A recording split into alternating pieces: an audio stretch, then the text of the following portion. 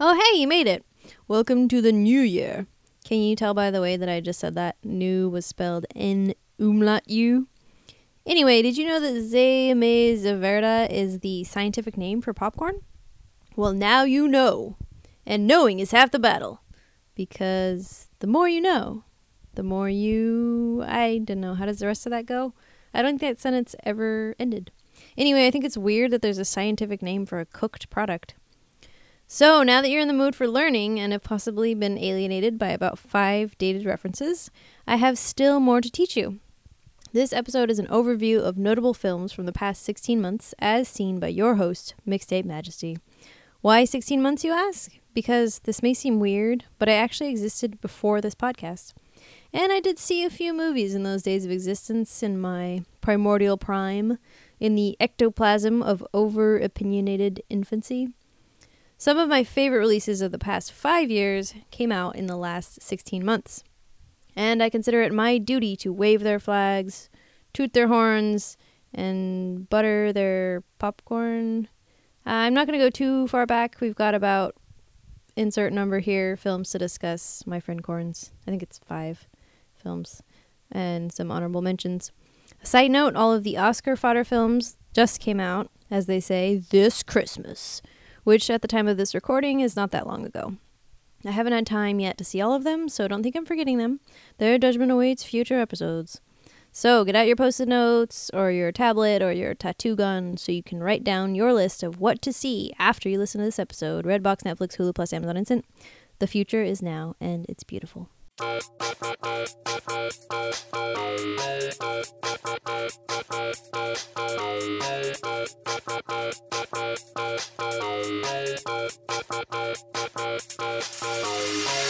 I believe there is another world waiting for us, a better world, and I'll be waiting for you there.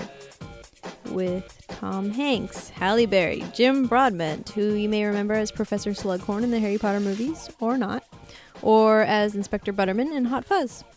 Also in this better world is Hugo Weaving, who you may know as Agent Smith, or Elrond, Lord of Rivendell, so hot, Jim Sturgis, who you've also seen in Across the Universe, and in this world you might catch a glimpse of Susan Sarandon and Hugh Grant. What is this celebrity-ridden place, you ask? We are talking about Cloud Atlas. Directed by the Wachowskis, it came out in October 2012, which hence the 16-month thing. I'm usually pretty wary of movies that have what they call an all-star cast. They run the risk of becoming Oscar bait and, in the process, losing the crucial elements of a film, including the most crucial element of all, passionate investment. When you feel like the entire crew of the movie, the acting, the directing, the cinematography, the set, the special effects, the editing, all of it was done with a sincere interest in creating this perfect film baby. And that's exactly what makes me passionate about a movie, when you can see that. And that's exactly what Cloud Atlas is, and does. I'm also a big fan of science fiction, which Cloud Atlas is, but it's also very unique in that it kind of mixes a bunch of genres together, or maybe transcends them. One of my first thoughts after I saw this movie was that if the right people see it, it's going to change filmmaking. It could change storytelling. There's only one problem. Not that many people saw it. The movie clocks in at 172 minutes, that is 2.8 hours. To be sure, Lord of the Rings, Fellowship of the Rings is almost 4 hours long, and that hasn't kept it from getting any viewers, but like any adaptation of a popular book series, it has a built-in fan base. Even people that end up hating it are going to see it and talk about it. Cloud Atlas, although it was also a book first, it has a niche audience that doesn't come anywhere near the fan base of the Ring series or the Harry Potter series or the original Star Wars series. Side note, I hate the newer Star Wars movies, but I saw every single one of them in theaters, some of them more than once, because they're Star Wars. So what I heard most when Cloud was in theaters is that people just didn't have an interest in seeing something that was almost 3 hours long and that they didn't already have an investment in. Add to that the beautiful but head-cockingly vague trailer, and you have disappointing box office numbers. So the trailer for Cloud Atlas, unlike with Pacific Rim or Gravity, I don't feel that the trailer for Cloud Atlas was a bad sell.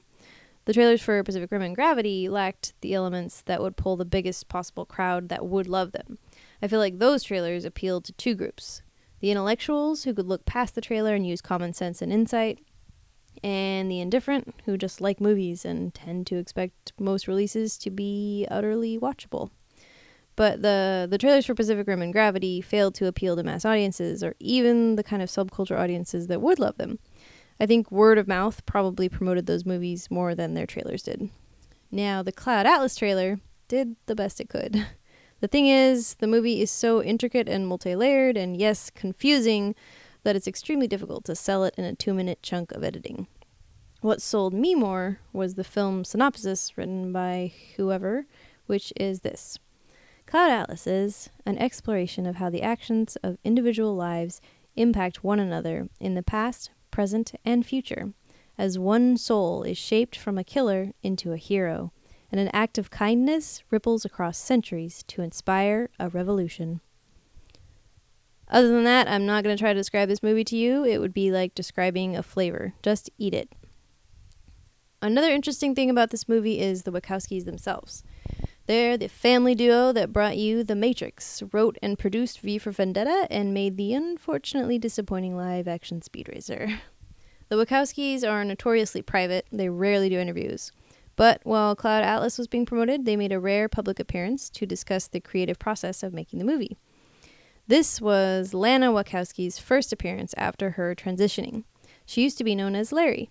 Lana is the first Hollywood director to come out as transgender. And I think this was the perfect film to be the kind of background or atmosphere of that journey. One of my favorite quotes from the movie is, "All boundaries are conventions, waiting to be transcended." I highly recommend you put aside a few hours to pop some corn and try to wrap your head around the sci-fi, genre-bending, action drama romance adventure that is Cloud Atlas. Okay, September 2012, Looper! Looper is a delicious science fiction time travel action drama set in a dystopia, which is great if you're a dystopia-phile like me, with characters that are so carefully crafted that you care about even the ones with low screen time, like the amazing performance from Paul Dano as the only friend, if you can call him that, of the main character Joe, and the heartbreaking performance of future Joe's wife, played by Shu Qing. Starring Joseph Gordon-Levitt in probably one of his best roles. He's the main character Joe, and the future version of him is played by Bruce Willis. Bless his gruff soul. Bruce is always so justifiably angry in whatever role he's playing. When he's angry, you're like, "I'm rooting for you, I swear. Please don't glare at me." Or maybe do. I might like it. There's an awesome appearance by Jeff Daniels as Abe, the eccentric and fucking hilarious manager of the time-traveling, well-paid assassins known as Loopers. One of my biggest pet peeves in movies is shitty child actors, but Looper has an amazing performance from this little guy named Pierce Ganondorf. I don't know how to pronounce the last name. It's probably phonetic and really easy. Anyway, I think he was 5 or 6 when the movie was being filmed, and he has some of the best acting that I've ever seen from a kid in a mainstream movie, particularly an American mainstream movie. I feel like I've seen a lot of good child actors in British or Swedish or French productions. It's like they actually make them act instead of just trying to make them cute or just have them say the darndest things. Ugh. Anyway, Pierce Gagnon is amazing, and I hope he stops acting for a while before he gets corrupted by Hollywood. And then I hope he comes back a little later when he's had some time to rest, and then goes on to be one of those rare actors who are exposed to mass audiences at a young age, but managed not to become shitty people. Perhaps Pierce could be the next Joseph Gordon-Levitt. We've also got Emily Blunt as Sarah, who plays the mother of Pierce's character, who is Sid. Sarah is this excitingly confusing combination of a farm girl and a badass, of a party girl turned mother bear. Her character was so real, and that can sometimes be pretty rare in mainstream cinema, especially in movies starring multiple male characters. So it was refreshing to see, and she gives a great performance. I sound so fake. So basically, in the future, ahead of Joseph Gordon-Levitt's time travel is invented, and the mafia and organized crime fellas start using it to dispose of people who done them wrong in the cleanest way possible. Popo can't find the bodies of the murdered if the bodies are 30 years in the past. The guys called Loopers are the ones who kill these hapless folks after they're sent back in time. The Loopers are paid really well, and you see Joseph Gordon-Levitt living it up, hedonistic dystopia style with crazy futuristic drugs and crazy futuristic strippers and not that crazy, not so futuristic fancy cars. But there's a catch in the looper life. After you've been a looper for a while, there will come a time when the mysterious mafia of the future, for whatever reason, decides to cut off your employment contract. This is called closing the loop, and it consists of tricking the looper in question into killing themselves from the future. Bam! Mind blown. And obviously, if you figure it out and don't kill the time traveler who is secretly you, then they kill you anyway. Now, it's sort of questionable why anyone would want to work this job, knowing that eventually they will kill their future self. But this question didn't bother me too much, because one of the convenient things about setting a story in a dystopic future is that questionable character decisions can be explained by the fact that the world is completely different. Okay, almost completely different. But it's pretty obvious that the social hierarchy and mainstream culture in the film is very different from ours out here in the real world, and that people aren't too happy with it. They're struggling with the almighty angst of those lacking true social connection, which we see in the bizarrely unloving friendship between Joe and his friend Seth, and the cutthroat ennui of big city dwellers. I eat this shit up, okay? I can't be the only one. Looper did pretty well in the box office, and it's got a 93% on Rotten Tomatoes. It's one of those movies I saw multiple times because I wanted to make different people see it with me. So I saw it 3 times over a 2-month period, and once at a drive-in, which was friggin' awesome. Drive-ins are kind of rare now, and they shouldn't be because they're so fun. I saw it at the West Wind Sacramento 6 Drive-In. FYI, stalkers. Fair warning to JGL fans, the movie did some fancy computer magic to kind of melt a little bit of Bruce Willis's face into Joseph's face so that it would be more believable that Bruce Willis is Joseph Gordon-Levitt in the future. I thought they did a very good job. I also enjoyed the special effects in general, especially with the action sequences and the telekinesis. There's also an amazing scene, and this is a bit of a spoiler, when one of the characters' future self is being slowly tortured and killed, but you see only his present self. So you see stuff like his fingers start disappearing, and he gets cuts and scratches that weren't there before. It's so unsettling, but such a mindfuck of an idea, and I love it. Looper was directed by Rian Johnson, who has a very short filmography, the only other of which I've seen being something from 2005 called Brick. It was like this murder drama that had film noir toilet paper stuck to its shoe. I didn't care for it. But Ryan did a great job with Looper, and Brick didn't totally scare me away, so I look forward to more projects from this guy. But if you aren't sold by time-traveling assassins, telekinetic children, Jeff Daniels, Paul Dano, and the baby man face of Joseph/Bruce, I just don't know what to tell you. Now, I know I'm talking a lot, so I'm going to be more brief on the rest of my recommendations, but the last movie I want to give you a longer description of is the Coen brothers' latest, Inside Llewyn Davis. I just saw Inside Llewyn Davis this last month, December 2013, and it instantly catapulted itself to the top 5 of my best of 2013 and some of 2012 movie list. I almost felt like this was a Wes Anderson movie as created by Woody Allen with casting and music selected by the Coen brothers. I don't mean that as an insult or even a compliment or as anything completely coherent, but just as a way to give you a slight glimpse of the mood of the movie. It's a dark, begrudgingly quirky folk musical. And when I say musical, I mean that it's about a musician, and it has an amazing live recorded soundtrack. Not that it's Disney or Glee or destined for a Tony. The whole movie has a grayish filter over it, which gives it what's known as a gloomy feel. I'm actually not a fan of color filters, but occasionally they're used to their benefit, such as with this one, or that weird greenish-gray filter on The Matrix. Other times, filters are like, oh my god, stop playing with Instagram, such as in every movie by Zack Snyder ever. And Tim Burton, quit playing games with my heart. So this movie is set in the 60s, and the whole thing takes place over the course of a week in the life of a sparsely passionate, socially deficient, and grimly handsome, or handsomely grim, singer-songwriter named, spoiler, Llewyn Davis. He's trying to sell himself as a folk musician, and he sings and writes these straightforward, break-your-heart folk songs. The problem is, it's New York in the early 60s, and folk ain't cool yet. So this is pre-Bob Dylan. The soundtrack to this movie is amazing, and I'm pretty sure all of the tracks that you see and hear in the movie were recorded live, except one, I forget which one. So there's no lip syncing. It's real shit, yo. Oscar Isaac Oscar Isaac plays Llewyn Davis, and he's fucking amazing. He sings all of the songs you see him playing. He completely becomes this Llewyn Davis character. He has a great voice, and he sings these simple lyrics with a kind of casual depression. Carey Mulligan is also great in this movie as this kind of vitriolic female fixture in Llewyn's life. She seems to want to kill him with her eyes, but somehow they always end up talking for a while. Like there's this undercurrent of commonality between them that she desperately wishes weren't there. She also has the voice of a heavenly ghost, or of an angel, as is more traditionally said. And she has one of the most uniquely beautiful faces ever, right? She looks like she could cry at the drop of a hat, but you know what? She won't. Even if you don't like folk music, check this movie out. It's pretty dark, the humor is dry, and it's not a problem-solution story or a then he learned life lessons and got rich and famous story. It's uncensored life, real characters, New York, 1961, amazing music. Put it on your queue. Pac Rim. July 2013, Pacific Rim. Came out in July 2013, at which time I did an entire podcast episode on it, so I'm not going to talk much about it. Suffice to say, Pacific Rim is in my top 5 of the last 16 months, and that it's a big ol' sci-fi action bucket of fun and monsters and robots and subtle romances and everything you want in a sci-fi action flick, and Charlie Day!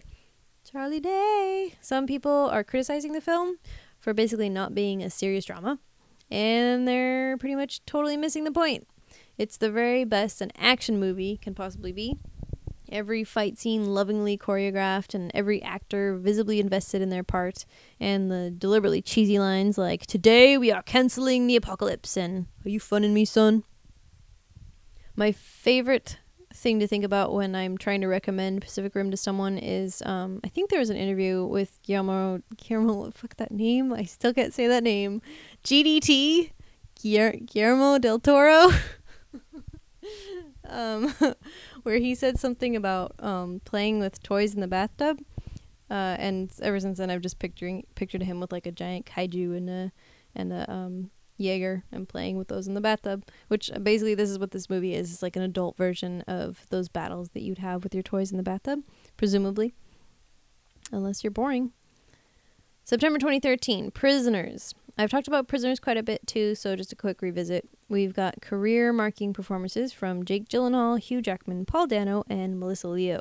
Scary as fuck. And by career-marking, I mean that they give such amazing performances, and you can tell that the directing and the dialogue is all so well put together that if actors had to actually make resumes to apply for jobs, every one of them should make it a point to list Prisoners. It's an intense crime drama full of suspense. There's a lot of violence, and the storytelling is calculated instead of in-your-face action or thriller. So it's definitely not for everyone.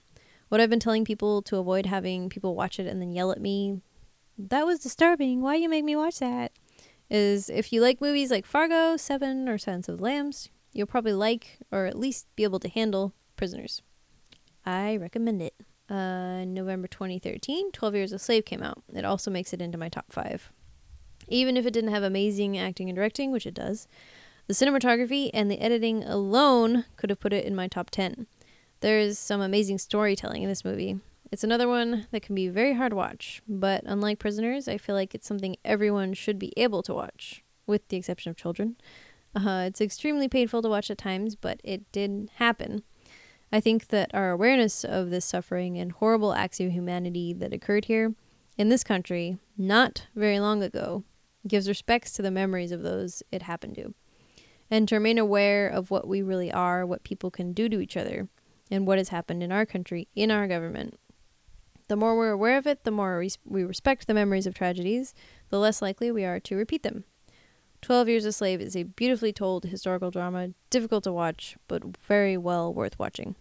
So those are the big ones, and honorable mentions for Grandmaster, the exciting kung fu film about Ip Man, Thor: Dark World, which I'm apparently alone in loving, Cloudy Meatballs sequel with the Foodamals being the main cell, Catching Fire, the Hunger Games sequel, was great, way better than the first one, and the fashion, so good. And then I just saw Frozen with my family, and I was like shocked with how good it was. It was not what I was expecting at all. I also didn't realize that, I'm going to get her name wrong, and I don't have internet right now, but Idina Menzel was Elphaba in the Broadway musical Wicked, which I fucking love. I've seen it live twice, and I have the soundtrack and etc. And she does an amazing job in this movie. And it had kind of a mislead where you think it's going to be like a stupid romance with like a prince and a princess, blah, blah, blah. But in the end, it ends up not being that at all, and has a really cool message and really funny characters. So that definitely gets an honorable mention. And that's it for me. Now I'm going to pull in my co-host, who's been patiently sleeping. What? I hear that you've seen a couple movies. Yes, Over the past, whatever. I went through and I listed all the movies I saw that came out in 2013. Oh. I did give myself the liberty of 2012 16, as well. thank you. 16. Oh, 16 months. Yes. Yes. Although I did enjoy Looper and Other name. Cloud Atlas a lot. Cloudy Meatball Atlas. But I made this very arbitrary 0 to 4 system, Cool. scoring system to determine my favorite 5 movies of the year. I need to come up with a scoring system. Maybe I'll steal yours for next episode. Mine's basically Leonard Maltin's because he does bomb to 4, and I'm assuming Bomb? bomb Oh, I get it. for 0. Or, Wait, no. So there's bomb 0, 1, 2, 3, 4. Or there's bomb. There's 1, 2, 3, bomb 4? 1, 2, 3, 4. Oh, okay. And then he has half points. I get myself half points as well. So it's really a 1 to 10 scale. Nice. Anyway, so at number 5, based on my weird scale, by the way, I have 2 zeros, which are We Are the Millers and Ender's Game. Spoilers. Why is that a spoiler? You're getting the negative out of it. Yes, I'm getting the negative out of the way. Okay. Now onto the positive. All right. With a 3.5, I have World's End. 3.5. Okay. Okay, so that's a good score. Yes. Yes. Doing the math. I really enjoyed World's End. Cool. It's probably my favorite of the Cornetto trilogy. Nice. At number 4. Wait, what trilogy did you call it? Cornetto? It's a type of British ice cream that's mentioned in all 3 films. Oh. That's what they call these movies, the Awesome. Cornetto trilogy. I thought in my head I was like, that must be the director, and then my brain was Edgar like, no, Wright? it's not. No, they write Cornetto, the ice cream, into everything. Oh, cool. Number 4, I want some. The Hunger Games: Catching Fire. Nice. I really enjoyed that movie. I'm very excited for the 3rd, and I want to rewatch the 1st. Cool. Like I said I don't know if this was recorded when I said it, but I felt like it ended abruptly. But yes, we did. Talk for the about sake of the 3rd story, it makes sense. Mm-hmm. At number 3, I have the movie I just watched, The Wolf of Wall Street. Oh, really? Wait, how much did you give? 3? I gave it a 3.5 as well. These all have 3.5. Okay. It's a lot of debauchery. It's a lot of excitement. It's very over the top, but I have a special place in my heart for movies where criminals do crimes. I love the Ocean's movies. Yes. I love Italian Job. Yes. I love seeing these people do terrible things for some reason. I do too. So, yeah. But there's a lot of kind of graphic nudity and lots and lots of drugs. I believe I walked in, I think that's the one. Yeah, because you can tell me if it's not.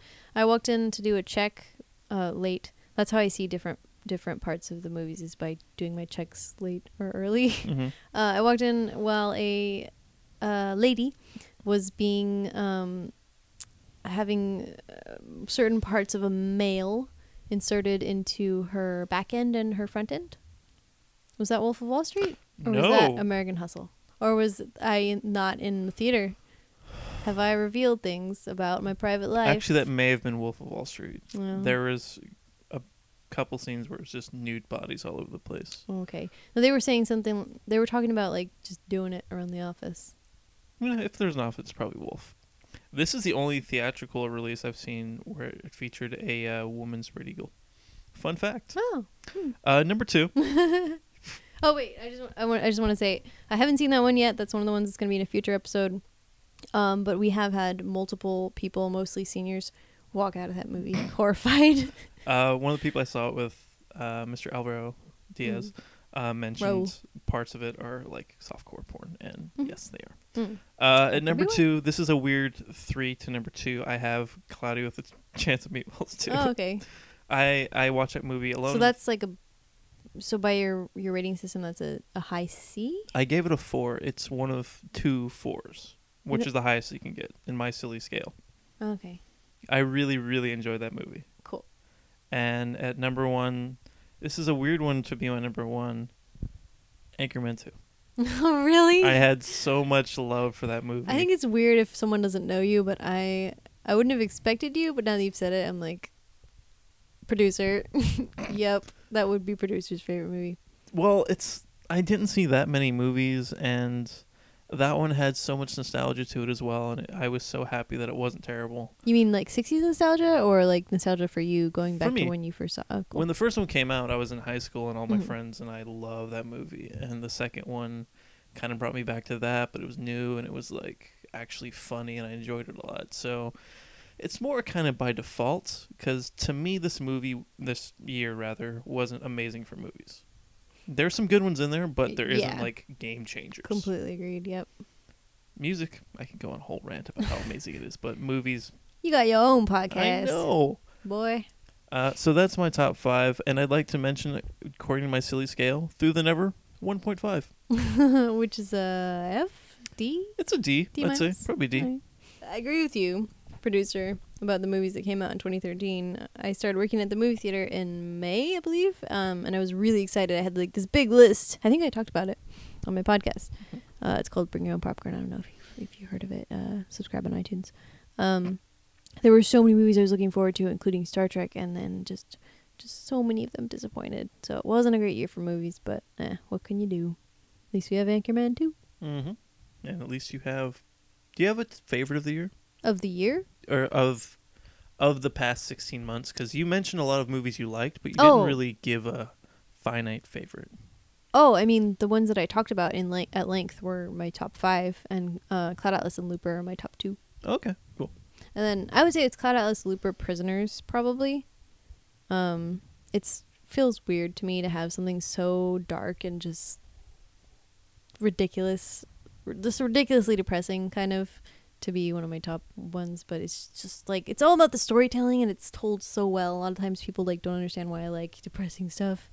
Although that's one of the ones that didn't make it onto my list. Is I just saw Philomena, which is another very depressing and very amazing, like true story about a woman who her child is taken away from her. She lived in a convent, and she doesn't see him again ever, but she knows he's out there somewhere, and they end up trying to find him because the nuns adopt her kid out without asking her, and it's a true story. So they try to find him, and it was amazing. And I tell people, they're like, "Oh, what's it about?" And I tell them, and they're like, "Oh, why did you see that? It sounds really depressing." And I was like, "Yeah, it's a really sad story. It's an amazing movie." I can relate to dark stories being my favorite. I mean, Ron Burgundy had a really hard time. He didn't know what he was going to do for work, and his wife had the anchor position. He was jealous, so yeah. Don't see Prisoners. All right, well, that's about it. I could have, I very briefly considered making a worst of, but I just, you know me, I do enough of that. So this is a positive episode. Quick worst of, we're go. the Millers, Ender's Game, Olympus Has Fallen, Man of Steel, Kick-Ass 2, Through the Never. Those are all my ones that have either 1.5 or lower. I would watch Through the Never again before I'd watch any of those other ones. I probably would too, actually. If I could cut out the story part and just watch the Metallica part. Yeah, I mean, it's stupid, but it's not like Ender's Game where you're like, like facepalm, you know? Mm-hmm. I didn't walk out of that movie. I actually saw it twice. Yeah. It's the only movie this year I saw twice. Bump its rating up a little. You know what? I'll give it a 1.75. Nice. I don't want to give it a 2. That seems generous. So those are the notable films of the past 16 months or so. Mixtape Majesty acclaimed films, as well as the producer approved and disapproved films. So go ahead and get on your Redbox, Netflix, Hulu, plus Amazon Instant and check them out. You can email me about it at bringyourownpopcorn@gmail.com. I'd love to hear about your wonderful experiences utilizing producer and I's wonderful opinions. Out. What's happening? Bring your own popcorn. I'm a popcorn frog. I like popcorn, yo. I'm a cute little colonel. I ain't all that tall. Been loving popcorn since after the alcohol. I'm a popcorn frog. Don't be mad at me cause I ball. Made the popcorn sound when I pop. My mouth Get your own popcorn. Is this real world? Or is this fantasy? I don't know the lyrics. No escape of reality. I'm just a poor boy.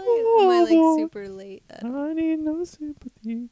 I'm not cool. Easy come, easy go. Epic sounds. A Catbox production.